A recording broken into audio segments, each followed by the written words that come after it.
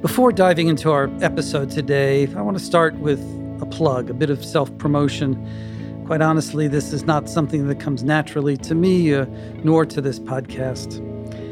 I'd like you to subscribe to the Tempest Toss podcast and to persuade someone else you know also to subscribe. We started this podcast with the recognition that immigration is a hot-button political issue in this country, and it's going to be so in the 2020 campaign and election. But there's no podcast providing sustained and in-depth discussion of the immigration issues. And that's what we're trying to do here.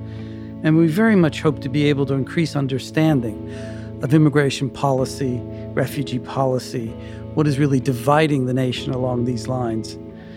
So click the subscribe button or go to tempesttoss.com and subscribe there, and maybe suggest to someone you know that they do the same. If you like what we're doing, help spread the word about Tempest Tossed.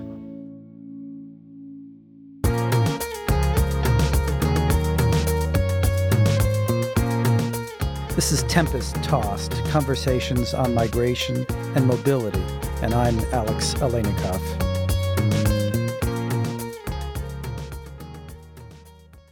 Today we explore the movement to abolish ICE.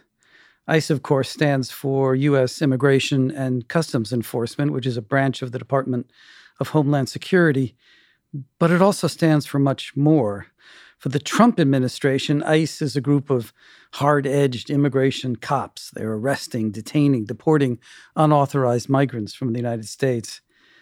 But for migrant advocates, ICE is a cold-blooded national police unit that separates families and terrorizes communities. As Stephen Perlberg has reported for BuzzFeed, the hashtag AbolishICE originated in a 2017 tweet by political commentator Sean McElwee. It has since, according to Perlberg, transformed into a rallying cry, an anti-Trump protest sign slogan, and an issue fomenting divisions inside the Democratic Party. The AbolishICE movement has gained adherents in Congress and from one Democratic presidential candidate, Bernie Sanders. Other candidates have had to take notice of the movement, even if they do not fully support it. So Elizabeth Warren has a plan to reshape ICE from top to bottom. And Pete Buttigieg has called for a comprehensive review of ICE to see if it can be, in his words, better structured to accomplish its broad array of missions.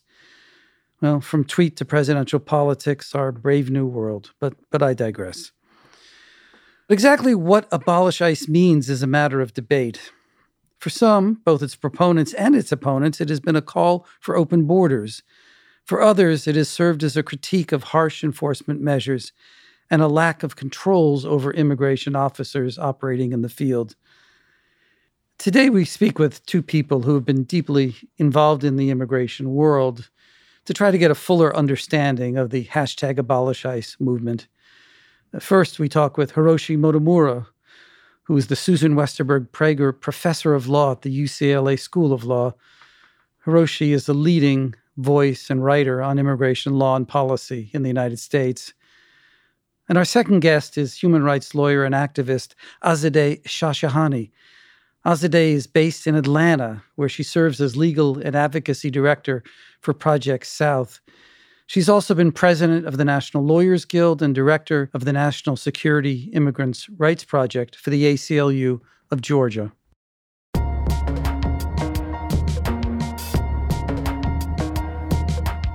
Hiroshi Motomura, thank you so much for being with us today. Thanks for having me. So we're talking today about a slogan that's gained a lot of attention around the country, and the slogan is Abolish ICE. To understand what that means, we first sort of need to know what ICE does. So tell us, what does ICE do?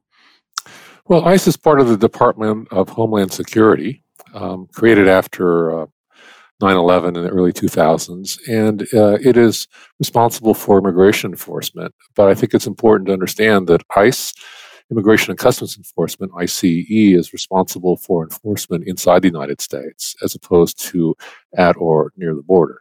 So it is involved in the arrest of people who it wants to put into removal, or so in plain English, deportation proceedings. and the arrest of those individuals involved in supervising their detention. And if they're judged to be deportable from the United States, then ICE is responsible for taking them out of the country. Hiroshi, it's sometimes said that ICE is a new agency. Does this mean that before there was ICE, there was no interior enforcement in the United States? Well, there's quite a bit of interior enforcement in the United States, but it was organized very differently administratively. When DHS, Department of Homeland Security, was created, it took over immigration functions. Not all of them, but it took over immigration functions from agencies that had had those functions before. So there had been the Immigration Naturalization Service, and part of the Immigration Naturalization Service was responsible for enforcement in the interior, and those functions went over to DHS, and within DHS to ICE. And so there's been an immigration enforcement for, in some sense, as long as there's been immigration law.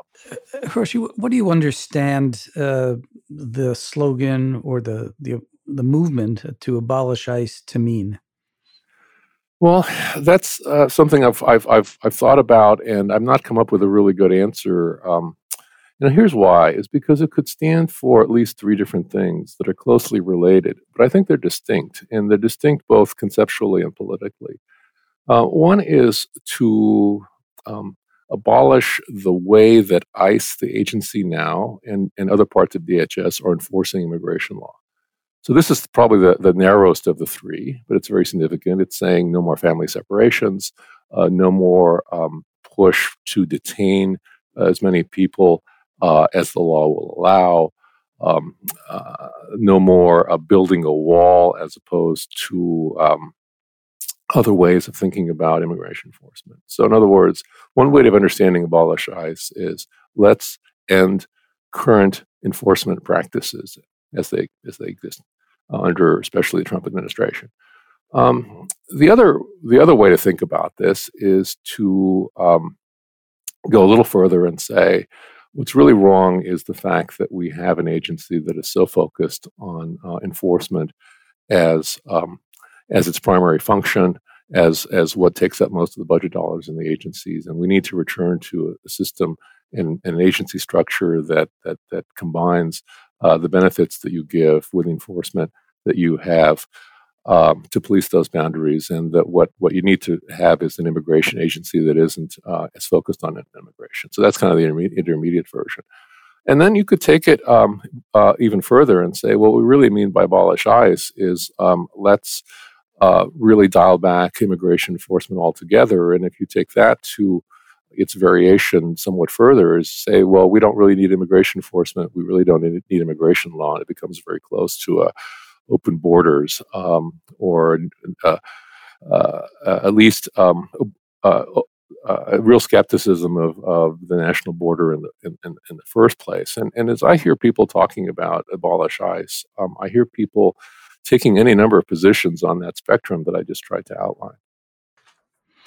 So in an interview a little more than a year ago, you said that the abolish ICE slogan or movement is a double-edged sword. What did you mean by that? Well, I think it's a double-edged sword because I think there can be a disconnect between the positions that drive the abolish ICE movement. And I'm thinking here of the idea that abolish ICE could easily be taken. It's easily intended by some who support the abolish ICE movement and could be taken as a call for open borders. And it's a double-edged sword because a call for open borders is something that I think in the 2020 presidential election or in the 2018 midterm elections that we had can be one of those positions that draws some intense support, but maybe a political liability. And yet, I think that abolish ICE, to the extent that it attacks, it criticizes some of the methods and practices of the Trump administration, is something that a lot of Americans would support. So I think that the abolish ICE slogan, being as broad and capacious as it is easily cast as an open borders argument and criticized that way. I think that makes it a political liability, even though it stands for some things that might be powerfully persuasive if cast somewhat differently. The language and the terminology matters here, and the word abolish is a strong word. I'm also thinking about the word ICE. This was the name that the agency chose to adopt when it was created. It liked its acronym and it liked the sense of being a hard agency, a tough enforcement agency. What do you think about the use of the word ICE here? And maybe the slogan ought to be "Melt ICE" as much as "Abolish ICE." Yeah, I mean, abolish, of course, ties into other movements that generally think of themselves as abolition. So there are folks who are arguing for abolition of immigration detention, for example, that we shouldn't have essentially incarcerate people while they're waiting for their deportation proceedings. There's a movement to abolish, incarceration, criminal conviction-based incarceration as we know it. In terms of ICE, as you say, I think there's a certain police culture. I remember going to visit with my students, kind of going back into the back offices, getting a tour of the back offices of INS district offices, and I was struck that you had people who carried two types of people who carried themselves very differently if you compare them to each other. One were the folks wearing pocket protectors and pencils and interviewing people and trying to decide whether they qualify for green cards. Then you had these people, guys, mostly guys, some women, walking around the office with guns. It's right that ICE. I think they embrace this term because it sounds like something like a police agency would in a science fiction movie. So when I first heard the expression "abolish ICE," I thought, well, this is kind of odd and not very helpful suggestion because there will always need to be immigration enforcement in some way. If we have a rule of law, some people will not be entitled to be in the country. But the more I have thought about it and heard people talk about it, it strikes me that it is, particularly in the three different ways you've described it, that it is really an interesting form of organizing that says there's really something very deeply wrong with the way we're enforcing law, even before the Trump administration, the failure to legalize people who've been here for a long period of time, the high levels of deportations that impose a hardship. So I actually find that abolish ICE, even if not taken literally, has actually, I think, pushed the discussion forward on appropriate law enforcement tactics. I wonder if it's had any similar kind of effect for you. I think you're quite right, and I think it has had a similar effect because I think that the movement, in whatever form we interpret it, I think it's been very valuable to instigate this conversation. It's a conversation that we need to have. My concern that this is a double-edged sword has less to do with the conversation that this instigates and more to do with what happens next, which is that I think I wish the Democratic presidential candidates would have a more coherent message that we're really for borders with justice. We're not for tearing down the border. From that perspective, I think it's been a very important conversation because there are a lot of things deeply wrong with the immigration system, and I think that one of the things that is underlying this, the predicament that we're in, is that there's such a gap between the law as it's written and the law as actually lived out in communities and in the economy. Hiroshi, thanks so much for being with us today. Thanks for having me. And now for our second conversation with Azadeh Shashahani. Azadeh, it's great to be talking with you today. Thank you very much for having me. I wanted to start with your immigration story and how you became active in immigration activism. Yes, so I am an immigrant myself. I actually came to the U.S. 25 years ago at age 15 from Iran. And so I've always had an interest in working with immigrant communities. And I'm a lawyer by training. So I went to law school to do human rights work. But the idea I had about that work was to be placed somewhere in Geneva or The Hague and working on human rights issues in other countries. But when I graduated from law school, moved to North Carolina, this was 2004, so at the height of post 9/11 state repression, specifically targeting Muslim communities, I was looking for some type of a project or organization to help address the legal needs of the community, but I couldn't find anything. So I decided to basically start a project myself. And so I was working with the ACLU of North Carolina from 2004 to about 2005, 2006. And then I moved to Georgia, and I started with the ACLU of Georgia at the beginning, and this is 2007. So in Georgia, at least, it was again at the height of the anti-immigrant crackdown, and so I decided to continue working on the same issues, with a broader focus that I was working on in North Carolina. So I basically, was working with Muslim communities as well as immigrant communities. And of course, that's the work I've been doing since. And Georgia, like many other places in the South, has seen a wave of anti-immigrant legislation, deportations, detention centers, close collaboration between local police and ICE. So that's what I've been involved in supporting. So the Abolish ICE hashtag or movement, I guess we could say, has gained attention across the country. It's become quite controversial. What has it meant to you in your work and to immigrants in Georgia? So for me, the first step to abolishing ICE, which I'm very much in favor of, this is an abusive agency with no accountability, and it needs to go. But the first step to get there is to get rid of the detention centers, and as a first step, the privately run detention centers.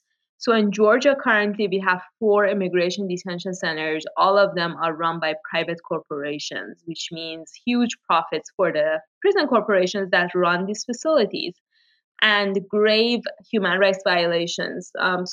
As just one example, in one of these detention centers, the Stewart Detention Center, which is the second largest immigration detention center in the country, we have had 4 deaths just in the past couple of years, 2 of them by suicide. So pretty similar situations. 2 men who were suffering from mental health issues were placed in solitary confinement and hung themselves after several days. So some people might say, but if you abolish ICE, then there'd be no immigration enforcement in the United States. But so clearly some people are in the country, they've entered illegally, or they've committed crimes that make them deportable. Wouldn't you need some kind of enforcement agency to enforce immigration laws of the United States? Well, there's a lot of conversations happening currently in the U.S. About borders. Why is it that we have borders? How were these borders created? I would encourage folks to pay attention to the connections between these border enforcement operations and white nationalism, white supremacy, and racism that has been in place for a very long time. And the question of immigration enforcement, when did it become paramount? When people of color started immigrating to the US? How come it was never a question when white folks from Europe were coming? I think we really need to push the boundaries and ask ourselves the forces that are behind putting forward and designing our immigration laws, like the Chinese Exclusion Act, the Muslim ban, the most recent example of that, obviously the internment of Japanese Americans, even US-born people of Japanese descent. So my understanding you correctly that the Abolish ICE movement here is really a movement both for open borders and for no deportations? Folks might have different interpretations of it. I imagine that some elected officials may not be in favor of questioning the necessity of borders to begin with. I'm assuming most everybody is in agreement that this agency, ICE, needs to be abolished, just because of the extent of the abuses that we're seeing on a daily basis in detention centers, around the country, in enforcement operations. It has proven itself to be violent, overly aggressive, and again with no accountability whatsoever. And we've seen this especially under Trump, where the sense of impunity has really heightened.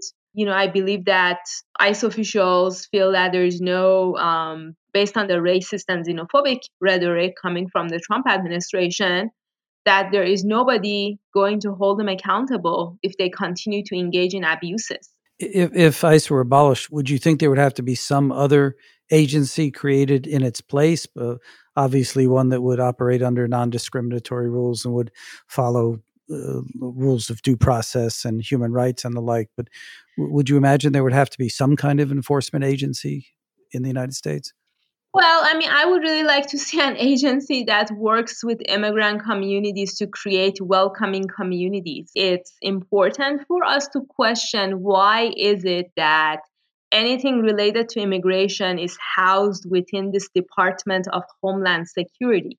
That is definitely new. The three branches of the department, including the U.S. Citizenship and Immigration Services, supposedly dealing with matters of naturalization and the like, are still housed within the Department of Homeland Security.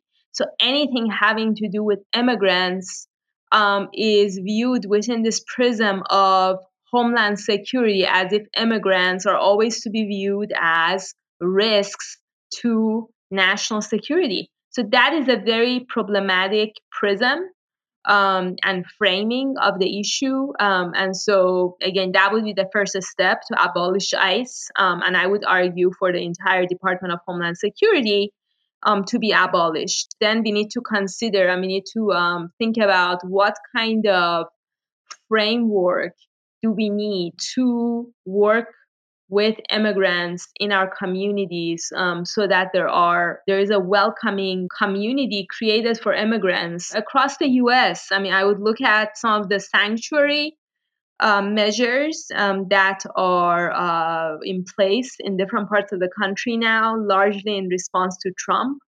But even before that, so in Georgia, for example, we've been working since 2004. And we have now we have 7 localities in Georgia that have policies in place limiting their collaboration with ICE. Elsewhere in the country, where they have maybe more progressive policies, they have been able to go further in terms of their sanctuary policies. So that would be a model to look for nationally, so that the whole philosophy behind looking at immigrants as a threat and as a homeland security risk is challenged, and instead we start appreciating immigrants for making the contributions that they make to our communities as members and contributors to our communities, which the current framework is very much not doing that. It does seem to be a big disconnect between the rhetoric at the federal, the national level, which has been very negative towards immigration and immigrants under the Trump administration, and the policies of a number of local communities who are actually living with immigrants and understand the benefits that immigrants provide to those communities. I'm wondering whether there, besides simply not cooperating with ICE, are there other kinds of policies and practices that you would think would be particularly important in terms of creating the welcoming environment that you're describing? Well, for one thing, shutting down detention centers. So we had a positive example. The city of Atlanta recently, after a years-long campaign, finally agreed to stop their relationship with ICE. It's important to recall the history. So Atlanta actually declared itself to be a welcoming city towards immigrants a number of years ago, and they established this whole welcoming unit. I myself could not really figure out what they were doing aside from announcing soccer games, which was a nice thing to do. But this was at the same time as the city was making millions of dollars of profit off of detention of immigrants. And so we continued to call out that hypocrisy, and continued to document the conditions at the Atlanta City Detention Center, which were horrific. And finally, over the summer of 2018, where mothers were being separated from their children at the border, the mayor was genuinely moved, I believe, and finally responded to the calls and provided an opening to basically ending this relationship with ICE. And so, after we put out a report and the campaign heated up and various folks detained at the Atlanta City Detention Center got involved, people have now been deported to all over the world. They called in, they asked the mayor to go ahead and shut this place down. So finally, in the fall of 2018, the mayor did agree to do that. And so now there is no relationship between the city of Atlanta and ICE as far as detention of immigrants at that facility goes. And it's a huge step.